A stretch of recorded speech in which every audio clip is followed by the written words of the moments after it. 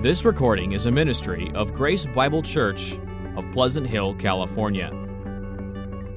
We want to thank you for listening and invite you to visit us each Lord's Day on our campus located at 40 Cleveland Road, Pleasant Hill, California, or at any time at gbcph.org. And you may be seated. Well, it's good to be back with you after a week off, and we're in the book of Leviticus.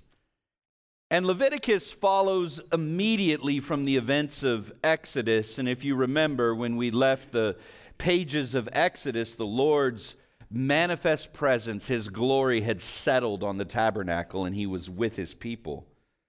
And this book is giving more instructions from God through Moses about the tabernacle and the priesthood. And the main theme of the book is very clear. It's holiness. How was this nation of Israel supposed to fulfill its covenant responsibility to be a kingdom of priests and a holy nation, as Exodus 19:6 said? And so the subtitle, "Be Holy, for I am Holy," is said numerous times throughout the book of Leviticus and quoted in the New Testament many times. God is holy. And coming to this book in isolation is a little bit challenging, I'll be honest with you, because we have this command to be holy, for I, the Lord, am holy, but we know we can never obey that command.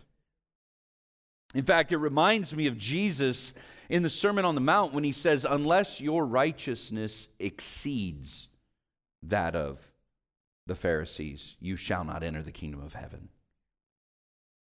And the Pharisees were thought of as the ones who kept the law perfectly. And Jesus says, even them, if your righteousness does not exceed that, you can't even enter the kingdom of heaven.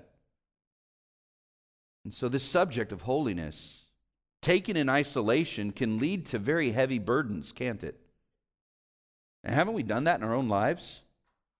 Haven't we taken the weight of the law and the burden of God's holiness and placed it upon ourselves in such a manner that we think, wow, I have somehow out-sinned the grace of God, or somehow I've done it this time. Now, God's going to kick me out of the kingdom, the left foot of fellowship, instead of the right hand.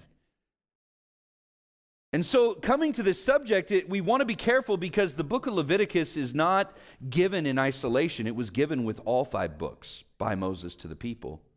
And what we've already seen is that God knew that they would never be made righteous through the law, but that a Messiah needed to come who would actually restore everything lost in the fall, who would come, who would circumcise the hearts in Deuteronomy 30, something that they couldn't do themselves. And at the heart of this sacrificial system that we see in Leviticus are several different sacrifices that complement one another that God gives the people, that addresses all the different aspects of human wrongdoing. And what we see in this system, even as a shadow, even in the book of Leviticus, is that Yahweh is the Savior who delivered His people out of Egypt.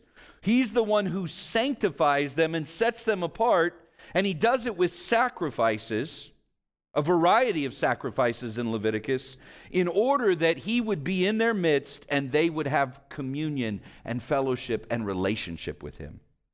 We saw this already in Exodus. And of course, these sacrifices point to the perfect sacrifice to come, the sacrifice of our Lord and Savior Jesus Christ, what we sang about. There's no better introduction than that last song. Our sins, they are many, His mercy is more. And that's what we heard in Exodus, by the way, is that this is the gracious and compassionate God who's abounding in faithfulness, abounding in loving kindness, who forgives iniquity. And so we come to Leviticus and we see here it really breaks up into 3 parts pretty easily in the book. And the first 9 chapters deal with this sacrificial system, first from the standpoint of the people and then the priests. So chapters 1 to 7 outline a number of different offerings that the people are to give. And it's not a completely new system. Rather, it's a regulating of the existing system that Israel knew about by their experience in the wilderness with the tabernacle. And what this is leading up to is the dedication of the tabernacle to be used so that people could draw near to God. And it's only after the dedication of the tabernacle in chapters 8 and 9 that Moses and Aaron were able to enter the tabernacle where God's glory dwells in chapter 9, verse 23. So what was this process of sacrifice that we see given? First, a person, the regular person in the nation of Israel who wanted to draw near to God, would bring an animal to the courtyard. The worshiper would lay his or her hands on the animal's head. The animal is slaughtered. The blood is collected and sprinkled on the sides of the altar. And in some offerings, like the purification offering, some of the blood is put to special use. And depending upon the sacrifice, either the whole animal or only part of it were burned up completely. And sometimes the priests got to retain and eat the rest of the sacrifice. And any meat that was not burned up was considered clean and holy and useful for the Levitical priesthood. So that's a summary of what they were to do. And this sacrificial system was worship, was drawing near to God. In fact, of these 5 sacrifices that we see in the first 7 chapters, 3 of them were voluntary. They didn't have to do them, but it was whenever they wanted, they could do these as an act of worship. And so I want to get this idea for just like placing your mind in the common person of Israel that was in the wilderness. The tabernacle's there. God had delivered them out of Egypt. God had sustained them in the wilderness. They want to draw near and worship Yahweh. What do they get to do? They get to offer sacrifices and offerings that are, yes, there was mandatory ones for sin, which we'll talk about, but there was voluntary ones done freely. Not only that, they were given a bunch of festivals, holidays, to celebrate. I mean, isn't that the first thing we look at? One of the first things we look at in a package when we're looking for a new job is, well, how many holidays do I get? How many times do I get to celebrate and have a party? In this book of Leviticus, with this emphasis on the holiness of God, there also seems to be a misunderstanding that God's holiness means he doesn't know how to be happy. That we can't have fun and celebrate and laugh and have joy. But what we see in the Levitical system is that the average Israelite who was obeying the law and desiring to draw near to God, when they offered up these sacrifices, they left the tabernacle with a clear conscience in the sense of, my sins are covered for a year, I'm right with God, I can draw near to him and I can worship him. And we know it's a shadow and a type, and we know the book of Hebrews teaches us they didn't receive everything because Christ hadn't come yet. And everything is better in the new covenant, and we'll get to that. But these sacrifices, for example, chapter 1, we have this burnt offering, which was voluntary. It says in verse 4, it was for the purpose, he shall lay his hand on the head of the burnt offering, chapter 1, verse 4. It shall be accepted for him to make atonement for him, this Hebrew word kippur, to pay a ransom, to cleanse, to purify. So anytime an Israelite felt like they needed to make atonement for their sin, they could come and give a burnt offering to the Lord at the tabernacle. Chapter 2, the grain offerings, they were a free will grain offering that was given as an act of thanksgiving, chapter 7 says. Actually, in numerous reasons, but it was all basically spontaneous. I'm remembering God. In fact, chapter 2, verse 2, the end of the verse, the priest shall burn this as a memorial portion on the offer, a food offering with a pleasing aroma to the Lord. Again, as a memorial, verse 9, as a memorial, verse 16. So every time the worshiper remembered the goodness of God and who he is and what he's done in delivering them from Egypt and sustaining them in the wilderness, they might bring some grain to the tabernacle and say, I want to worship God freely for his goodness.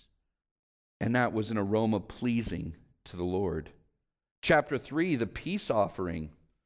The word shalom, the Hebrew word, meaning things are the way they ought to be. In fact, we know this world is not under shalom because things are not the way they ought to be. But Christ, who's coming, who is the Prince of Peace, brings peace and makes peace, and he's going to make shalom when he comes again. But here, in the context of the peace offering, chapter 3, it's this restoration of fellowship and communion with God. In fact, the average Israelite, as they were worshiping God and bringing these offerings, they had a sense of shalom, that things are the way they ought to be between God and I. Not completely. We see this in the weight of the book of Leviticus and the consequences for sin and the holiness of God and some things that go on that we're going to talk about in a little bit with Nadab and Abihu and people being killed in the midst of the gathering of Israel and these kinds of things. But you have this sense, and this is what I just want to get at, is that these were all offerings that were voluntary. This was the worship of the people. This was not heavy burdens to them. This was the means by which they could draw near to a holy God, which leads right into the next two.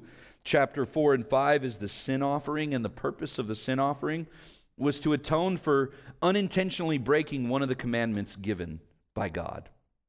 And so if they had broken the commandments of God, they had to give a sin offering, a purification offering. In chapters 5 and 6, there's also a guilt offering, provided for the restitution of a wrong, along with the atonement for the wrong itself. And so these first 7 chapters lay out all of these sacrifices that were to happen weekly, monthly, regularly. This was the regular pattern of practice in coming to the tabernacle. Well, then in chapters 6 and 7, you have a reiteration of these sacrifices, but it's slightly different because it's instructions for the priests. Yes, there's a repetition of all these same sacrifices, but it has to do with the holiness of the meat associated with each sacrifice and what the priest was to do. For example, chapter 7, verse 19, flesh that touches any unclean thing shall not be eaten, it shall be burned up with fire. All who are clean may eat flesh, but the person who eats of the flesh of the sacrifice of the Lord's peace offerings while an uncleanness is on him, that person shall be cut off from the people. And if anyone touches an unclean thing, whether human uncleanness or an unclean beast or an unclean detestable creature, and then eats some flesh from the sacrifice of the Lord's peace offerings, that person shall be cut off from his people. So not only the average Israelite, but the priesthood had to be careful about drawing near to God. And the sacrifice that were given, they couldn't just take whatever meat was left over and keep it. They had to distinguish between clean and unclean. And we'll talk more about that in the second part of this book. So these laws of sacrifice are given, first 7 chapters. Then we have a narrative, chapters 8 and 9. The time when Aaron and the priesthood were consecrated for service in the tabernacle. And what you see over and over in chapter 8 is they were careful to do everything that the Lord had commanded Moses. Chapter 8, verse 17, verse 22, verse 29. And so they give all of these same offerings in chapter 8 that they were told to do. They were given first for the priests and then for the people. And then Moses and Aaron go into the tent of meeting, the tabernacle. And remember, at the end of Exodus, they weren't able to enter because the glory of the Lord was preventing them. Now that they were consecrated, sanctified, set apart to God, they could go in. The offerings had been given, they had been purified. And turn over to chapter 9, you see the conclusion. Verse 23, Moses and Aaron went into the tent of meeting, and when they came out, they blessed the people, and the glory of the Lord appeared to all the people, and fire came out from before the Lord and consumed the burnt offering and the pieces of fat on the altar. And when all the people saw it, they shouted and fell on their faces. God accepted the offerings, and a pattern's established. When priests offer sacrifices properly, they're able to enter the tabernacle, the presence of God, the holiness of God. They're able to advocate for the people, and the people are blessed. And their response is worship. They shout for joy, and they fall on their faces, and they worship God. Now, these first 9 chapters, we see a pattern set that's going to be fulfilled in the Lord Jesus Christ. And I'm going to just go ahead and steal some of my own thunder here, because this is what the New Testament does, right? It gives us the answer that Christ is the fulfillment of that pattern. He came, Hebrews 7 says. In fact, turn over to Hebrews 7. We'll take a moment to look through the author of Hebrews and his argument about Jesus. Looking back to this book of Leviticus, chapter 7, verse 26. For it was indeed fitting that we should have such a high priest, holy, innocent, unstained, separate from sinners, and exalted above the heavens. He has no need, like those high priests, to offer sacrifices daily, first for his own sins and then for those of the people, since he did this once for all when he offered up himself. So the pattern established in Leviticus that was daily practice at the tabernacle that went on for years and years. Guess what? Jesus fulfilled that once for all by offering up not the blood of bulls and goats, but himself. And then it goes on to say in chapter 8, verses 1 to 5, he doesn't even serve in the tabernacle on earth. He serves in the perfect heavenly sanctuary. Over in chapter 9, verse 23 of Hebrews, it was necessary for the copies of the heavenly things to be purified with these rites of Leviticus 8 and 9, but the heavenly things themselves with better sacrifices than these. That is, the temple in heaven where God's glory dwells. For Christ has entered not into holy places made with hands, which are copies of the true things, but into heaven itself, now to appear in the presence of God on our behalf. Nor was it to offer himself repeatedly, as these high priests enter the holy places every year with the blood not his own, for then he would have to suffer repeatedly since the foundation of the world. That's Leviticus 16, by the way. We're not quite there, but that's the Day of Atonement, Yom Kippur. Jesus, on the other hand, appeared once for all at the end of the ages to put away sin by the sacrifice of himself. And then in chapter 10, we see that Christ's death was the ultimate sacrifice of which all Old Testament types were a shadow. Chapter 10, verse 1, for since the law has but a shadow of the good things to come instead of the true form of these realities, it can never, by the same sacrifices that are continually offered every year, make perfect those who draw near. This is the rub, isn't it? We're reading Leviticus. We're in Leviticus. We hear, be holy that I'm holy. We see the sacrificial system. And we know that it's heavy burdens because it can never make us perfect. It could never make them perfect. And so what we need is not more law.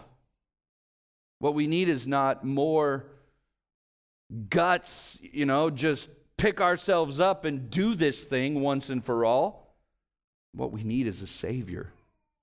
What we need is a substitute. What we need is someone who can do what we can't do. What we need is someone who is holy and innocent and undefiled and separate from sinners and high above the heavens, who's a high priest forever. What we need is Jesus. And so I don't want to lose sight of that this morning. Yes, we are to be holy as he's holy. We see it repeated in the New Testament. And apart from Christ, that becomes a burden, doesn't it? Or we redefine what holiness means and we become proud thinking that we've achieved it. And when we hear, be holy that I'm holy, we don't think of ourselves. We think, oh, you over there, you need to hear this sermon this morning. Man, that would really, I know what's going on in your life, and that would really help you. So we either get proud, which is what the Pharisees did by redefining holiness, or if we're more honest, we become despairing because we know we can't measure up. And this is the good news of the gospel, by the way, is guess what? Cheer up. You're worse than you think. And God in Christ has loved you more than you can possibly imagine. And he is the one who saves and delivers and redeems. This is his plan. He so loved the world that he gave a son to be our substitute, to be our sacrifice, to be our atonement, to be our high priest, to be the means by which we can draw near to God. Our sins, they are many, his mercy is more. So rejoice this morning. Don't let this message weigh you down, Because the Father has so loved you, He gave a Son, and He hasn't abandoned you. He poured out His Spirit, who's the Spirit of adoption. He's not a spirit of slavery leading to fear again. He's the Spirit by which we cry out, Abba, Father. Forgiveness of sins comes through the shedding of blood, and the blood of Christ is superior. We no longer need to feel guilty. Chapter 10, verse 2 of Hebrews, otherwise would they not have ceased to be offered, since the worshipers, having once been cleansed, would no longer have any consciousness of sins. But in those sacrifices, verse 3 of chapter 10, there's a reminder of sins every year. It's impossible for the blood of bulls and goats to take away sins. But then you have verse 10, by that will of the Father, we've been sanctified through the offering of the body of Jesus Christ once for all. And he says it again. Verse 21 of chapter 10 of Hebrews, since we have a great priest over the house of God, let us draw near. We heard it this morning, didn't we? With a true heart, in full assurance of faith, with our hearts sprinkled clean from an evil conscience and our bodies washed with pure water. And what do? We hold fast the confession of our hope without wavering, for He who promised is faithful. And isn't that what we've been hearing from Moses throughout the Pentateuch, is that the one who promises is faithful. He made a promise to Abraham and to Isaac and to Jacob, and He's faithful. And He kept that promise in His Son, the Lord Jesus. And so, Christian, you don't have to fear. You can draw near to a holy God, and you're not going to be cast out, because His Son is your substitute, who perfectly paid the penalty for your sin so that you could receive His righteousness. It's a great doctrine of justification by faith alone. Preach it to your hearts this morning. When you hear the command to be holy, as I, the Lord, am holy, you don't think I got to do more. What you need to remind yourself of is Christ has done everything that you needed to do, and you are holy in Christ. And so God has made you to be holy, declared you to be holy rather, and He's making you to be holy by His Spirit. And so you can have great hope that what He commands to be holy, He's going to produce in you by His Spirit. You're not alone. Back to Leviticus. Chapters 10 to 16, clean and unclean. Now, this is, again, a little bit of a thorny subject, because what happened in history was that these clean and unclean laws became the occasion for prejudice by the Jewish people against the Gentiles. These clean and unclean laws became equivalent to saying there's the better people and the outcasts. There's the God's people and then the dogs, those who were less than dogs. And that's not what God intended by these clean and unclean laws. The tabernacle and the priesthood and the sacrificial system is the means by which the community can draw near and approach a holy God who dwells in their midst and desires to have relationship with them. And the clean and unclean laws are simply emphasizing the calling of Israel to be a holy nation and different from the other nations on the earth. They weren't meant to exclude the other nations. They were meant to be a light to draw the other nations to a holy God. That's what Isaiah says. But Israel failed in their duty to draw the other nations, instead using these clean and unclean laws to separate themselves from the other nations. I think there's I'll save that. Chapter 10, the death of Nadab and Abihu.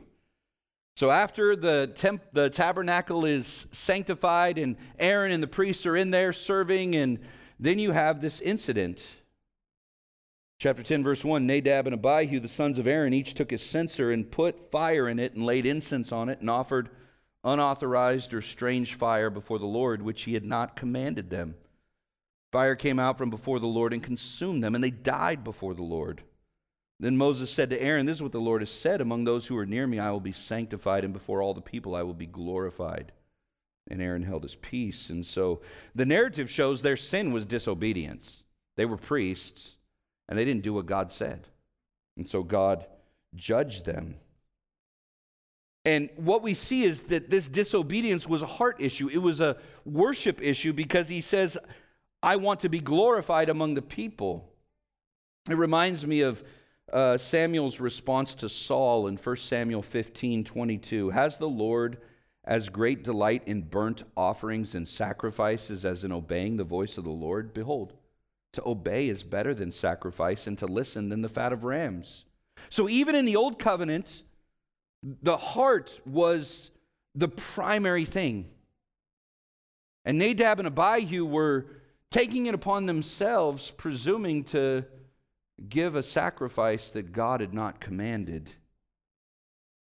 And we see in the later chapter here, verse 10 and on, that the priesthood was to distinguish between clean and unclean. And it's setting up all of the clean and unclean laws. And so whatever it was that Nadab and Abihu offered, it was something unclean.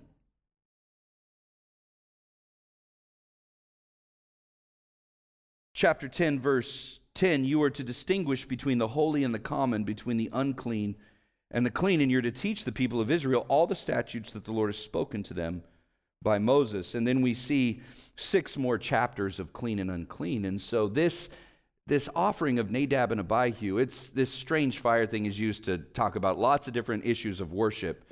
But in the context, I don't think the way that a lot of people use it today or the way it was used in the context here, which was they offered something unclean to the Lord and did not distinguish between clean and unclean.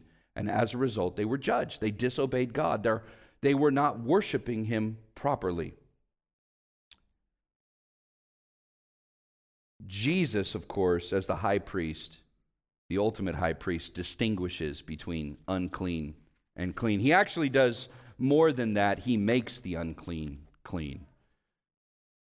We'll talk more about that in a moment. But these chapters of laws of purity and impurity, clean and unclean, we have clean and unclean food in chapter 11.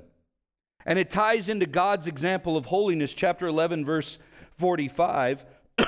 For I, the Lord, who brought you up out of the land of Egypt to be your God, you shall therefore be holy, for I am holy. And the food issue, we know that Jesus declares all foods clean in the new covenant. And Peter had to learn that lesson with Cornelius, that he could have a ham sandwich and it'd be okay.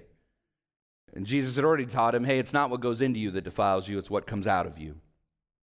And so I think that's really helpful to us when we look at this stuff, that this is not telling us, the diet that's going to make us thin. It's not telling us, how you could be closer to God if you eat something from the Old Testament. No, if you want to have rock badger to the glory of God, it's mentioned in this chapter. You're more than welcome. I don't know how appetizing rock badger is, but it's now clean in the new covenant. But what was going on here is that Israel was to be distinct from the nations around them. They were to be set apart. And these clean and unclean laws distinguish them. Now, for us, how are we to be holy and distinct when we don't have a dietary code or we don't have a specific dress code? Over and over, the New Testament tells us the distinction of the Christian is that whatever they do, whether they eat or drink, they do it to the glory of God. So it's not really that foreign to the text. It's still an issue of worship. But we know that now what distinguishes us from the world is not the identity of Israel in their dietary laws and their ceremonial laws and these clean and unclean laws. What distinguishes us is that, as Jesus says, they will know you're Christians by the love you have for one another. And as we love God and love our neighbor, it's an act of worship. And we can eat and drink the most common things in our life. We can do it to the glory of God as an act of worship. Now then, chapter 12, he brings up childbirth. And uncleanness here in this context is very specific, that it's not some vague notion of guilt. It's not being kicked out of the everyday life of the community.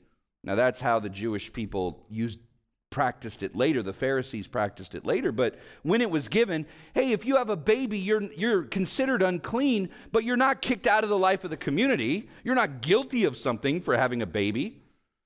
It's a wonderful thing. but it distinguishes the holiness of God and drawing near in the tabernacle. It's meant to be simply talking about separation from the presence of God in the tabernacle. That's it. Not horizontal relationships, but vertical relationships. In fact, we see Jesus demonstrating this in the Gospels over and over, that he drew near to people who were considered unclean, showing that this was the heart of the law to begin with. Skin diseases, chapter 13 and 14. Number of implications. They were isolated from the corporate gathering around the presence of God. Again, just this vertical relationship. And so they had to make purification in order to draw near. It was also a reminder of the ravages of the fall, wasn't it? That's what we see in these unclean laws, is that Genesis and the fall, it impacted the world. And that there is a consequence of the fall that we see in our own lives. But just like the man born blind, and the Pharisee said, who sinned, him or his parents? They had a misunderstanding of uncleanness. Jesus said, neither one, but that the glory of God might be demonstrated. So skin diseases are mentioned in chapters 13 and 14, and then discharges in chapter 15. Now, are we supposed to talk about this chapter in public? I'm not sure. It's definitely a hard one for family devotions around the dinner table. Chapter 15, verse 31, I'll read you this verse. Thus you shall keep the people of Israel separate from their uncleanness, lest they die in their uncleanness by defiling my tabernacle that's in their midst. This was the heart of the issue, was vertical relationship with God and his presence in the Old Covenant tabernacle in their midst. That's it. Everything that's talking about here in this chapter of discharges, yes, it's intimate. It's definitely not PG rated. They were not to be avoided, though. Neither were these things inherently evil. In fact, they're good things. What it simply did was disqualify someone from participation in the worship of the corporate gathering of the tabernacle until they're clean. And again with Jesus, we see him drawing near to someone with a discharge. Mark 5, verse 25, a woman had a discharge of blood for 12 years. You remember that story in the gospel? She had taken all her money and spent it on physicians trying to get better. What's the implication there? She wanted to draw near to God in the temple in Israel, and she couldn't. Have you ever thought about that? Why would she spend all her money? Yes, it might be merely physical, but I think in the context, it's more than that, because her faith made her well. She wanted to be near to God. She couldn't under the old covenant because she was unclean. So she spends all her money to try to get clean so she can draw near to God. And then she sees Jesus. And she says, if I just touch the hem of his garment, I'll be well. And what does he do? He makes the unclean clean. He heals her. He says, your faith has made you well. He basically tells her, you don't have to go to the tabernacle anymore because you met me. And there's something better. Now we don't, this is a new covenant. This is worship in spirit and in truth, as John 4 says, where we don't go to Jerusalem anymore because everybody in the new covenant can draw near to God right where they are. And there's no more clean and unclean. I'm getting ahead of myself again. Well, the Day of Atonement capstones this section on clean and unclean, chapter 16. And the heart of the ceremony was where the high priest lays his hands on a live goat, verse 21, confesses all the sins of the nation. And Aaron shall lay both his hands on the head of the live goat and confess over it all the iniquities of the people of Israel and all their transgressions, all their sins, and he shall put them on the head of the goat and send it away into the wilderness by the hand of a man who's in readiness. And the goat shall bear all their iniquities on itself to a remote area, and he shall let the goat go free in the wilderness. And it's sent to wander. And then in verse 24, not right, 34.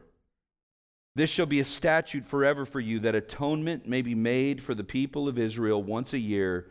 because of their sins, and Aaron did as the Lord commanded Moses. And so you have this once a year, we're going to have this sacrifice, and there's 2 goats in the Day of Atonement. The one that's the scapegoat that gets sent off into the wilderness and all the sins, picturing that the sins are taken away from the people as far as the east is from the west, as the Psalms say.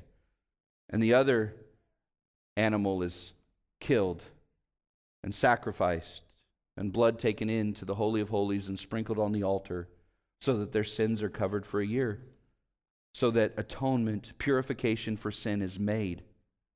And it's interesting, our English word atonement, if you break it apart, it actually does work out this way. How we got it etymologically is that at one-ment. So we're at one with God.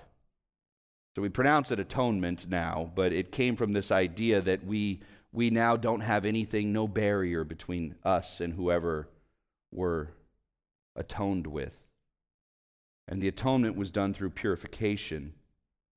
And so it's a word of relationship and communion and fellowship with God. And this Day of Atonement was a day of celebration. Why?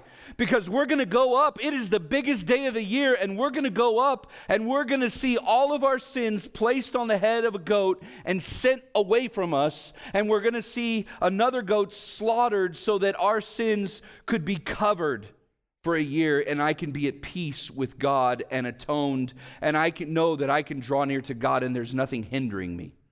Now I got to do it again and again and again. And so it's not a perfect sacrifice because it has to happen over and over, but the average Israelite who loved the Lord would rejoice in this day. It would be a party and a celebration. It would be great hope. It would bring them peace and joy. It would not be a heavy burden for them.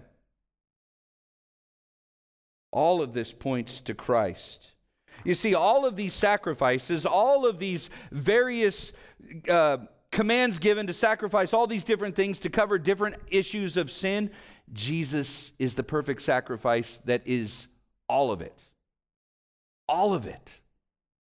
He only had to offer himself once, as we read. And so what is our response to this? As New Covenant Christians, what do we do with this? Besides just remembering that all of this was a shadow and type pointing to Christ, besides just thinking about the fact that we can rejoice in our Savior who once for all paid for our sins, we heard it this morning in Hebrews 10. Our response is fourfold. Verse 22, we draw near to God with assurance. That is, with confident hope that we're going to be in His presence, and we don't have to worry next year that we got to do another Day of Atonement. We can draw near any time with assurance. Second, we can hold fast our hope without wavering, Hebrews 10:23. That is incredibly encouraging because I don't know about you, but there are many Sundays when I come in and my hope is wavering. That's a good picture of it. I want to have hope, but it's wavering. Kind of like some of your voices when you sing. You wish you had perfect pitch, but it's wavering. Kind of like me when I sing. We want to hold fast our hope without wavering. And the way we do that is remember our Savior. We want to then, verse 24, encourage one another to love and good deeds, obedience to God. And then we want to not forsake the assembling of ourselves together, as is the habit of some, but encourage one another all the more as we see the day approaching. And so life together in community, drawing near to the God who's in our midst, who's dwelling inside of us, because we are now the temple that we looked at in Exodus last week. We're the place where God's glory dwells. We have great application for this. And it all starts with remembrance. Just as Israel was to remember who God is, and what He's done for them. He delivered them out of Egypt. He preserved them in the wilderness. He gave them the tabernacle. He was in their midst. In the new covenant, we remember who God is and what He's done through His Son. He died on the cross for our sins in our place, so that by faith alone we could be forgiven and declared righteous. Not only that, He raised Jesus for our justification and seated Him at His right hand, so that now we have a high priest forever in the heavens who's interceding for us. And so we'll never be cast out. We remember this. This is who God is. Not only that, He hasn't left us as orphans. He poured out His Spirit, who is conforming us into the image of His Son, so that there's coming a day when we'll see God's face and we'll be fit for His presence, and He'll never cast us aside, and we'll serve Him forever, and we'll reign forever as a kingdom of priests. This is what the Pentateuch's talking about. This is what we have in Christ. This is what we're to remember. And when we remember this, guess what happens? We worship, which is what Leviticus is about. This is our calling. This is our great delight. This is what we were created for. And I want to tell you, there's nothing in this world that will ever satisfy like this. Everything else will let you down. Everything else will not bring you peace. There will be no shalom. Everything else won't bring you joy and happiness and satisfaction. Only God in Christ by the Spirit. It's what we were created for. And so we glorify Him and we enjoy Him forever. And this is what God had planned from the beginning, and what He's unveiling in the book of Leviticus in shadows and types. Now, what's amazing is that there was this distinguishing of clean and unclean to come into the presence of God in the old covenant, but in the new covenant, there's no longer anything unclean. Not only are all foods declared clean, in Acts 10:28, Peter concludes, God has shown me that I should not call any person common or unclean. Not only is food declared clean, all these ceremonial things declared clean, now there are no unclean persons in the new covenant. We are all clean. That means you don't have to clean yourself up. In fact, that's one of Satan's greatest lies. You ever said this? I know I have. Well, man, I need to get a few things right before I, get back into fellowship with God, before I come back to church, before I get with the people of God. I got to clean myself up a little bit. My clothes are a little dirty. No, you've been robed in the righteousness of Christ. You're clean. You come as you are. You've been loved. That's why we're to go out to the highways and byways, to the hedges, and compel them to come in. To say there's great hope in a Savior who makes unclean people clean, who makes sinners righteous, who makes those who are headed to hell and destruction, and He makes them to be those who are inheritors of eternal life. And so come. Well, chapter 17 to 27 of Leviticus is this holiness code. And the rest of Leviticus describes how the people will be a holy nation. That is a nation set apart to God. And again, it's like I feel like it's complicated because, yes, the holiness code is there, but in the midst of the holiness code is great hope in a God who is not ending with the holiness code, but He's promising a Messiah who's going to fulfill the holiness code on the behalf of the people. Well, chapter 17, as we looked at in the first week, this major incident happens of worship of goat idols in the camp.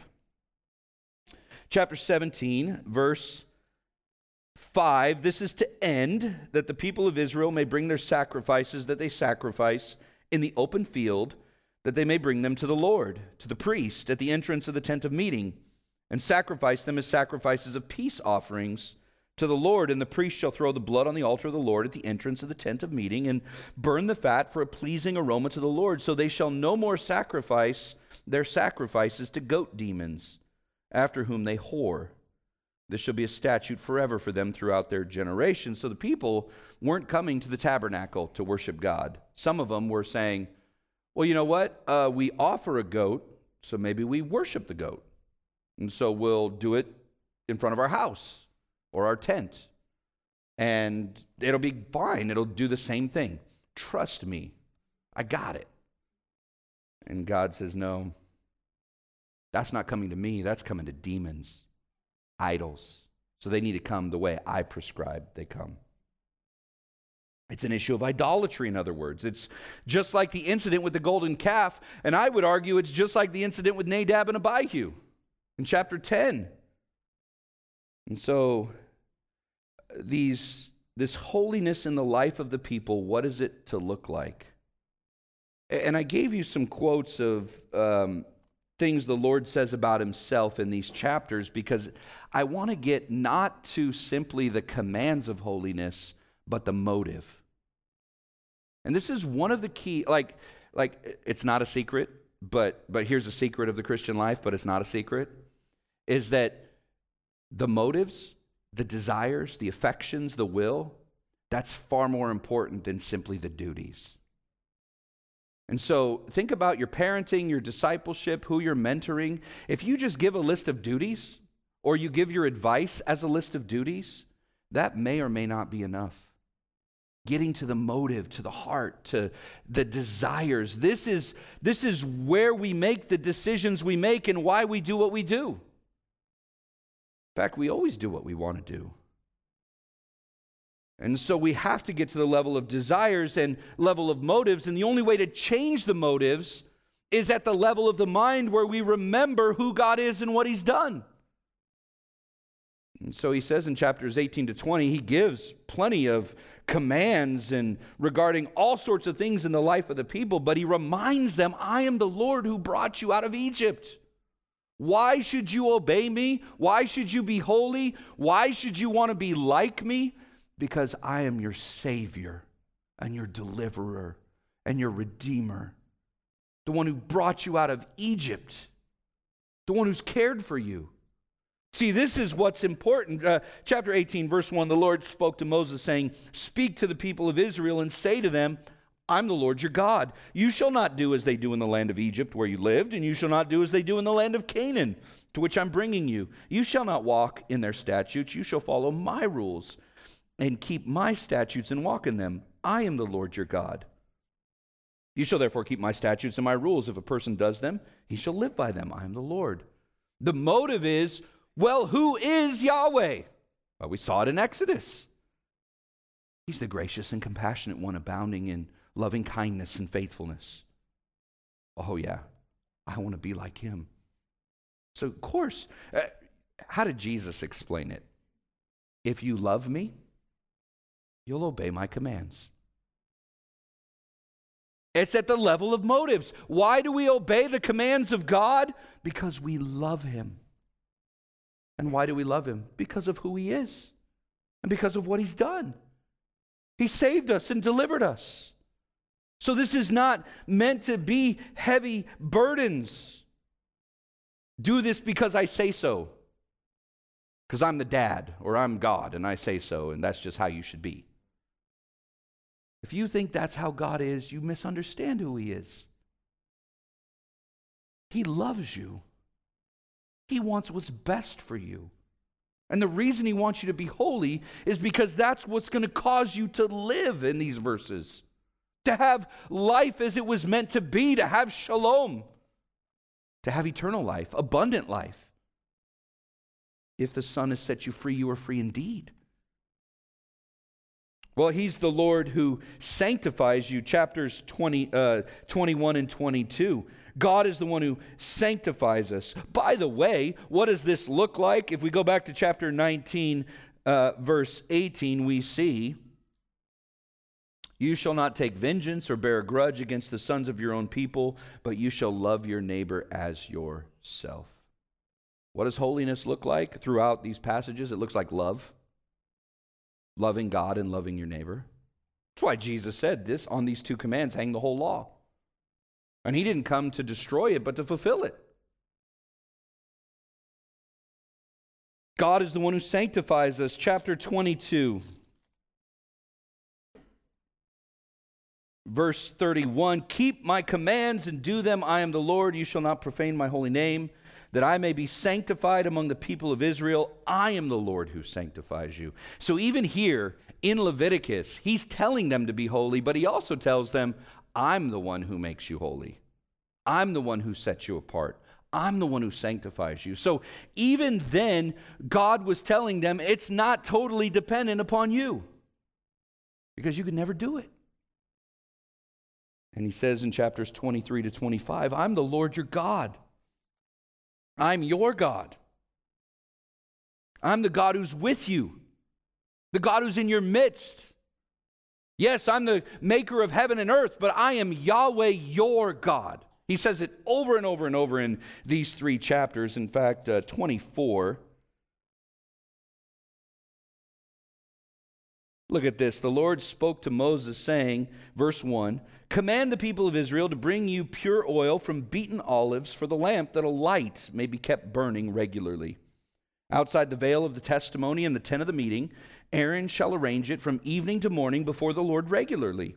It'll be a statute forever throughout your generations. He shall arrange the lamps on the lampstand of pure gold before the Lord regularly. You shall take fine flour and bake 12 loaves from it. 2/10 of an ephah shall be in a loaf, and you shall set them in 2 piles, 6 in a pile, on a table of pure gold before the Lord. And you shall put pure frankincense on each pile, that it may go with the bread as a memorial portion, as a food offering to the Lord. Every Sabbath day Aaron shall arrange it before the Lord regularly. It is from the people of Israel as a covenant forever. It shall be for Aaron and his sons, and they shall eat it in a holy place, since it is for him a most holy portion out of the Lord's food offerings, a perpetual due. What is he talking about here? Well, he's talking about that the lights are on, the table is spread, and Yahweh wants his people to slide their knees up under his table, as it were, and commune with him and draw near to him. Aaron's going to get to eat from the table of God. Seated at the Father's table, seated at Yahweh's table in the tabernacle. And guess what? In the new covenant, it's not just Aaron and his family. It's all of us. We now have a place at the table because of the finished work of Christ. And the table's always set, and the lights are always on, and the Father's always home, and we can always draw near. That is good news. And we are always welcome.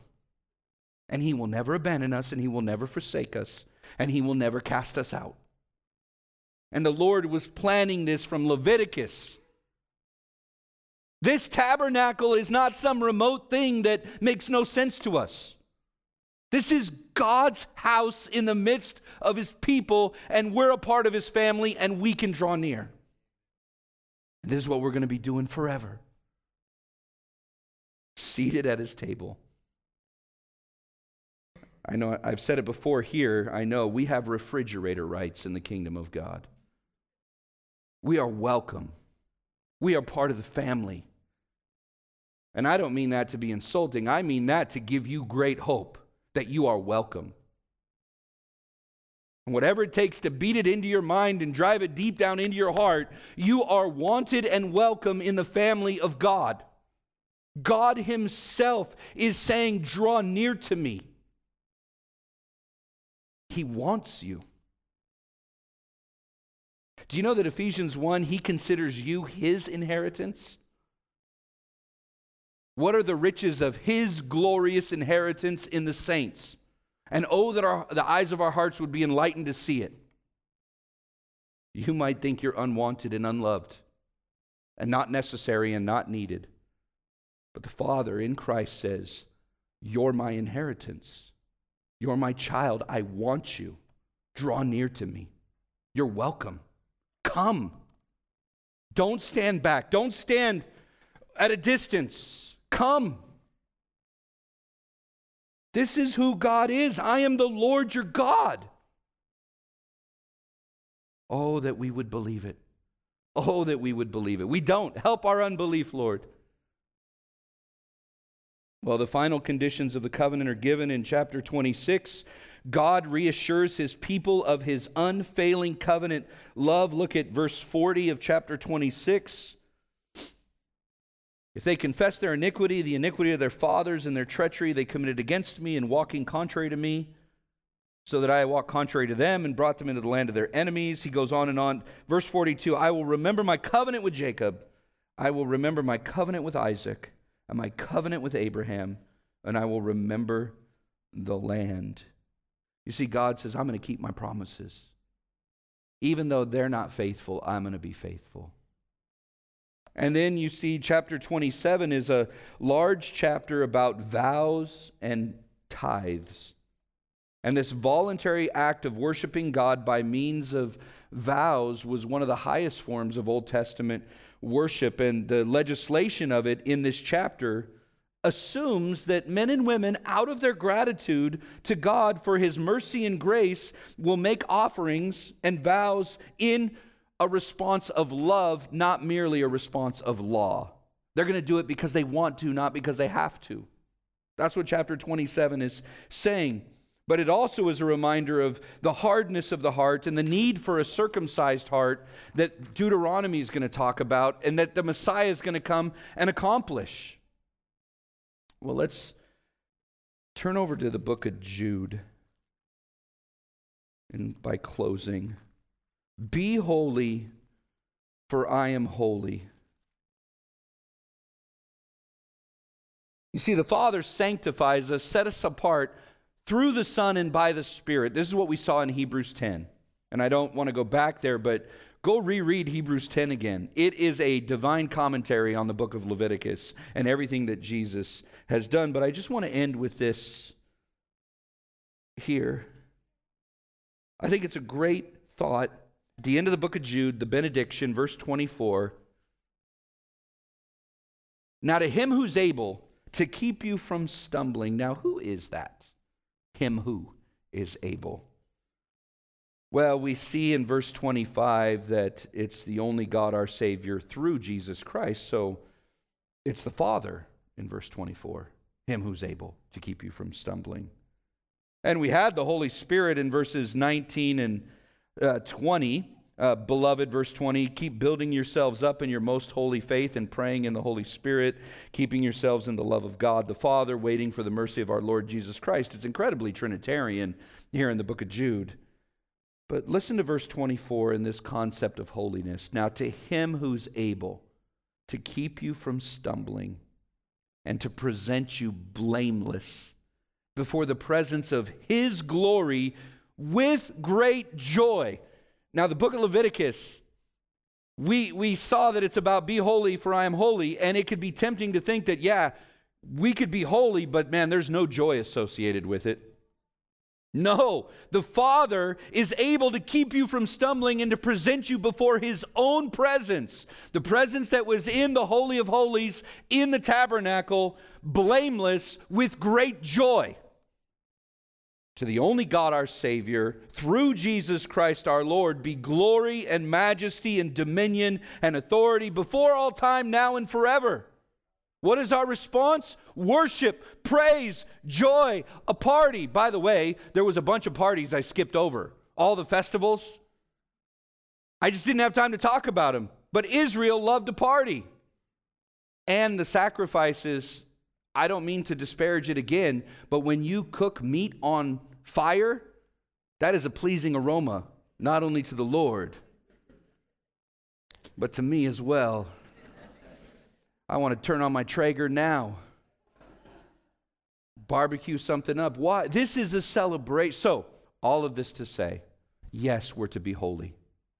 Yes, the book of Leviticus points that God is holy, and he demands holiness.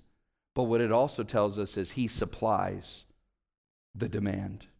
In fact, the Pentateuch shows us that. He gave a substitute for Isaac.